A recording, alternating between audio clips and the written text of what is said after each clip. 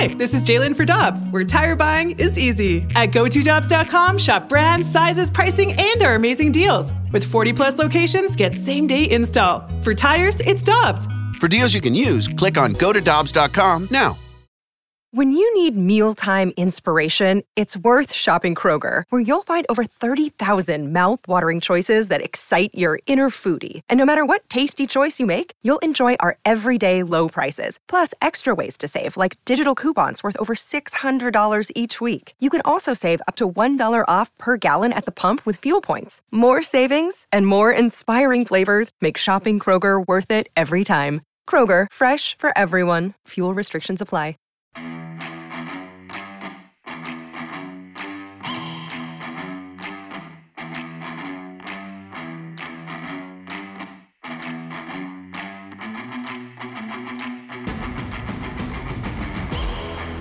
Tonight, Blues and Flames pregame at 6 o'clock right here on 101 ESPN. You'll hear from Alex Ferrario, Joey Vitale, and the voice of the Blues, Chris Kerber, who now joins us via the Brown and Cribbin Celebrity Line. What's up, Kerbs? Anthony, how are you? I'm doing good. Do I have this right? Are you a Giants fan? New York Giants fan? Yeah, you know what? I started following the Giants way back when the Cardinals traded Otis Anderson to the Giants. And people said he was done. Then Bill Parcells just said, oh, yeah, here's a 1,000-yard rusher, a Super Bowl MVP. And so I really became a Giants fan back then with their 2 Super Bowl championships and Otis Anderson in the outfield. Okay, I like that. So how you feeling about Danny Dimes heading into the playoffs then? You know what? I just love the fact that they're back in the playoffs.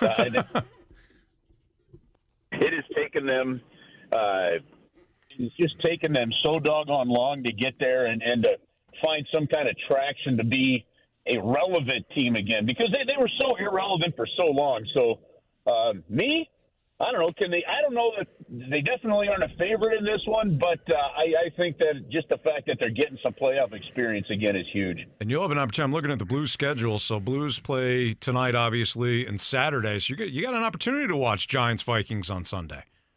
I'll have them on just a little. You know, I haven't watched a ton of NFL, to be honest with you.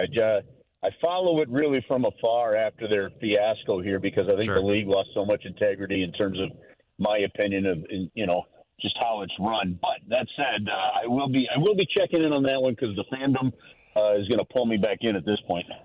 Curbs, one thing I know you'll be checking in on and working is the game tonight against the Calgary Flames. And I might watch a little. Yeah, I know. One thing that I'll check it out.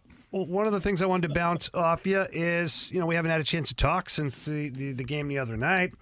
But when you're watching that Blues team play the first couple of periods and then they come out in the third period and play the way they do, it's kind of the tale of two teams. And when you look at it, I think it just emphasizes just how direct the Blues have to play to be successful. Absolutely right.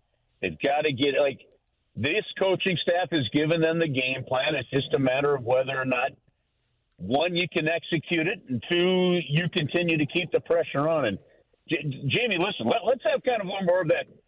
Let's pull out the old veteran hockey player in you on this. I'm watching the first period just okay. Second period was so bad. And I'm watching how, especially with O'Reilly and Tarasenko out, and how that's juggled these lines just enough that I'm watching, now it's going to be a lot easier for these teams to circle Kyrou and that line and on the board every night. There were some times where you because of Ryan O'Reilly or because of Vladimir Tarasenko, you get that Kyrou line might get a favorable matchup, right? I don't see that happening with those guys out of the lineup.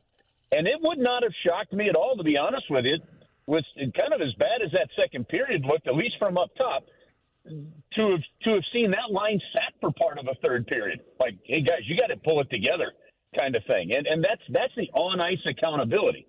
However, when sometimes those players are your top players, those top skill guys, they can have and look like they're having awful nights, and then they just need one chance to turn it all around.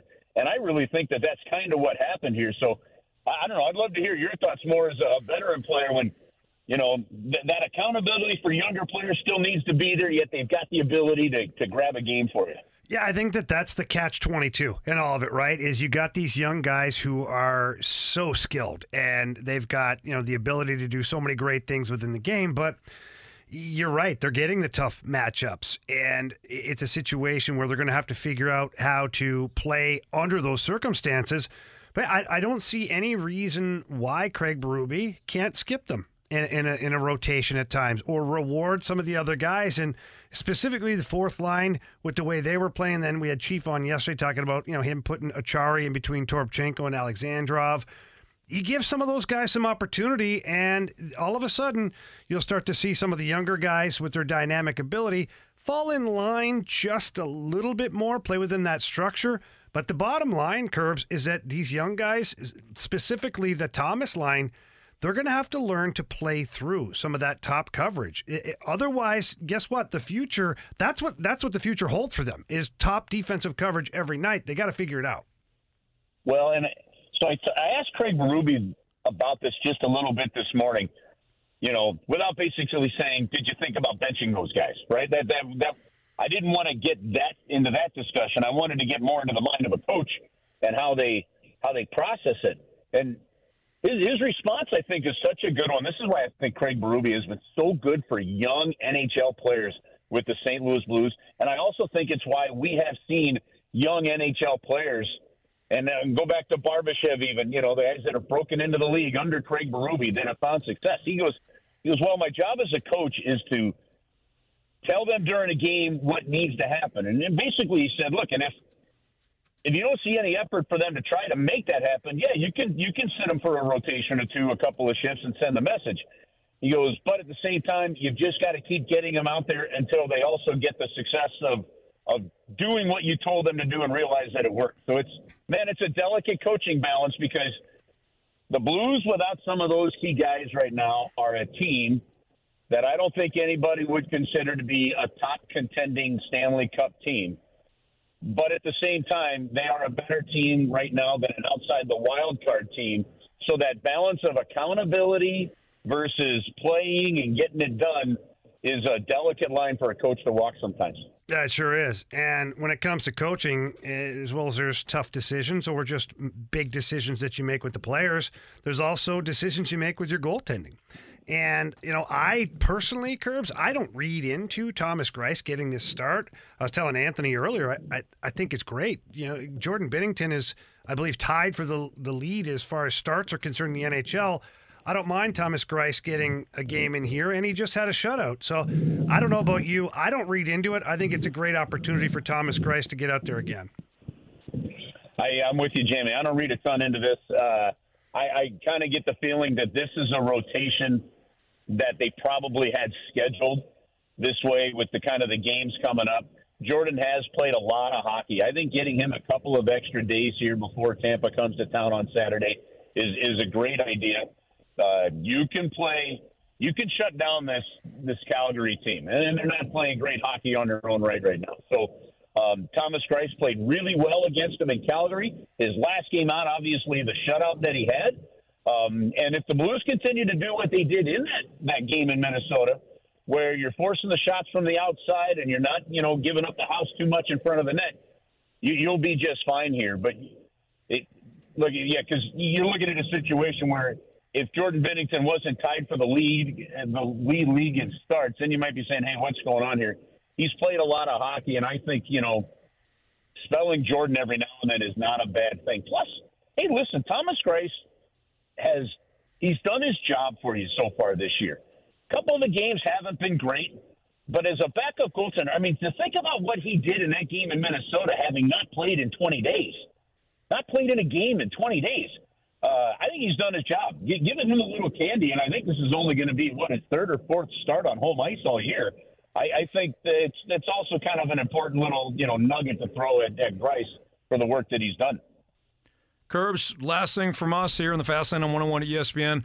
If you're Doug Armstrong, how are you viewing things from now until the trade deadline? So in your opinion, Curbs, if you're in his spot, you got these injured players, you got some expiring contracts, yet your team's starting to play well again. How would you approach the next, again, from now until the trade deadline in terms of evaluating your team? I almost wonder, Anthony, if he's got his team evaluated. And already. And the only thing that potentially changes is if this team really climbs into a playoff spot and it looks like they've got the ability to hold it. But I don't see a whole lot changing, over the next 12 games in terms of how you evaluate this team, because what he's getting right now is a real clear evaluation of what this team looks like without those two guys. I can't explain this, to be honest with you, and this is not knocking Vladimir Tarasenko, but the group as a whole seems to just play a better system. They look more as a unit and as a team when he's out of the lineup. And I don't know if it's because just the way he plays almost complicates one line with that skill that he's – I don't know. Maybe it's because you're putting in a player of lesser skill that has to play that straight line. But, to me, this is a transition year where, yes, you can still make the playoffs and potentially go on a run, but it's clearly a transition year from some of those older veterans into the Thomas Kyrou era, for lack of a better way of putting it. And if you're not going to be better defensively, I don't know that any of it's going to matter. So, to me, I think the only thing that changes is if you really climb into a playoff spot that maybe makes them decide to hold one guy off the trade market. But to me, I got a hunch he's already kind of got it figured out what he wants to try and do, who he wants to try and re-sign, and now it's just a matter of time before the rest of us get to figure that out. Kerbs, have a great broadcast tonight. We'll certainly be tuned in, and have a great weekend. Good luck to your Giants. All right, guys. Have an awesome weekend. Thank you, fellas.